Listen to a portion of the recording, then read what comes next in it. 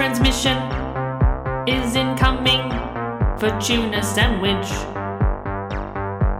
Transmission, there's a message from tuna sandwich. Hello and welcome to Tuna Sandwich.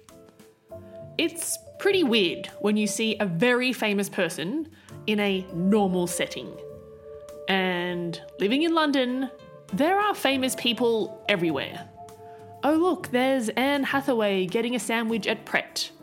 What? Amy Winehouse works at this bar? Weird. At one point, I was living in a place called Barnes, which is in the borough of Richmond in southwest London. Barnes was home to many people, including, but not limited to, Stanley Tucci. And Stanley Tucci happens to be married to Emily Blunt's sister.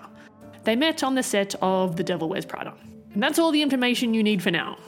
We're going to come back to this, but for now, I want to talk quickly about chest infections. I don't know about you, but when I get a cold sometimes, it lingers on for what seems like years as an irritating cough. And these chest infections present themselves with coughing fits that can happen anytime and anywhere. Remember that. Okay, back to Barnes. Barnes in Richmond is the most beautiful place I've ever lived. It was like being in a storybook. It's just eye-achingly beautiful. It's along the Thames. It had a pond with swans that would stop traffic and just wander slowly around the surrounds. Huge oak trees with piles of leaves to jump in. It's just a place that nourished my soul. Every rom-com set in a cute English village, imagine that, that's what Barnes is. Except Barnes is 10 times more awesome than any of those movie set places.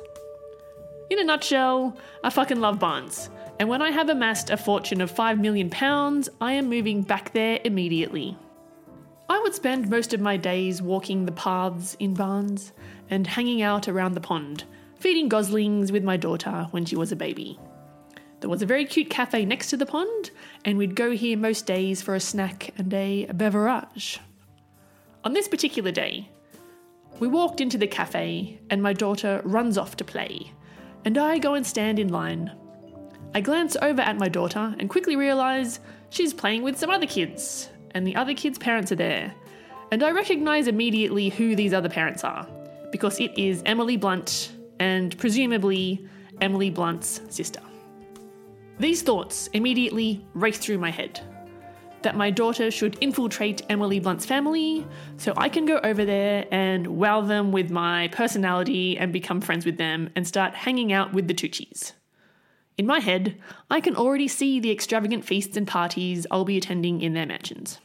And in my casual stance of rubbernecking under the guise of watching my child, I have also noticed that John Krasinski, who is Emily Blunt's husband, is in the line behind me.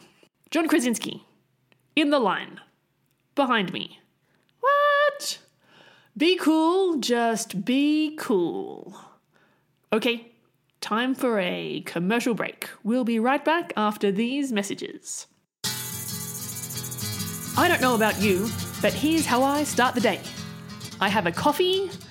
Then I oil up the barrel of a shotgun, I put the shotgun under my chin, I put my toe on the trigger, and then I open up Outlook and begin my day of complete and total inconsequential nonsense that is called having a job. After this torture finishes, I will go home and relax. And later that evening, I'll have a nice big bowl of night cereals. Night cereals. Eating cereal alone in the dark. That's my jam. Night cereals. Making life more bearable so you can get up and go to your stupid job in the morning. Night cereals. Get them now.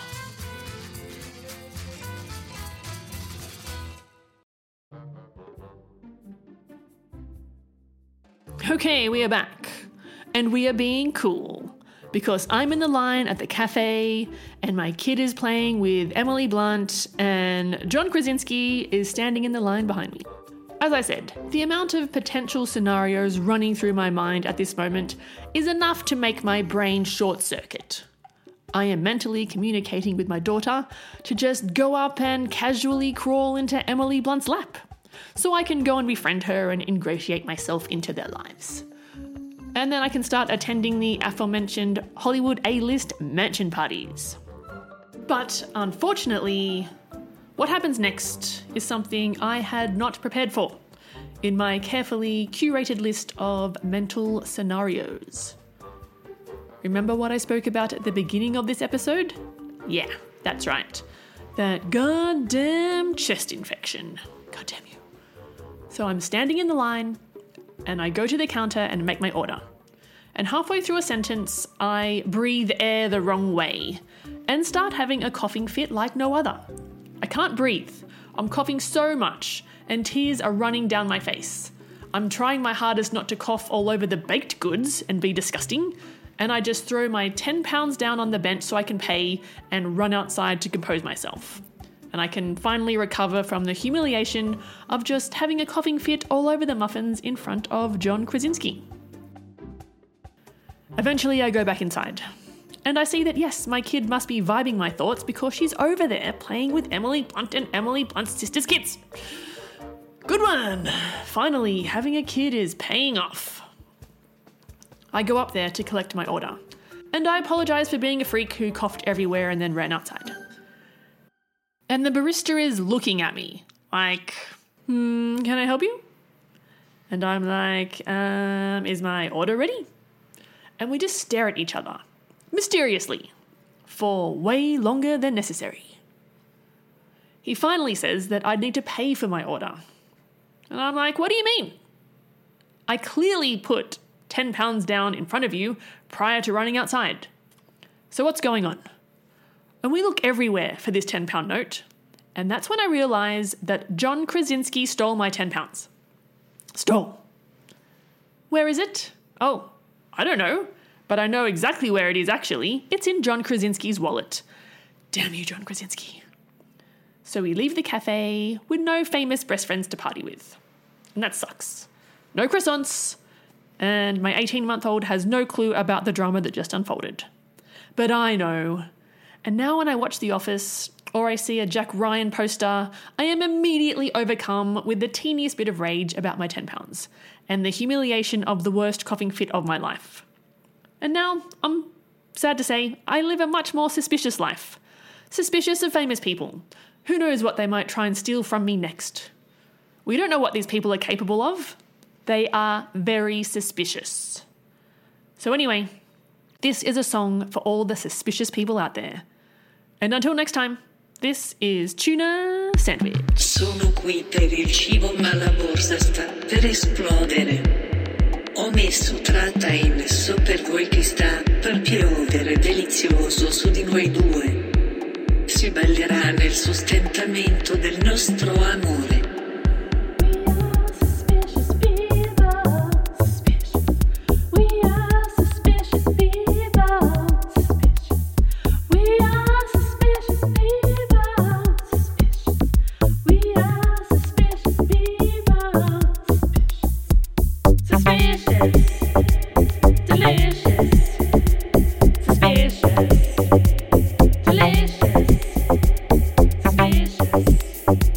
Delicious.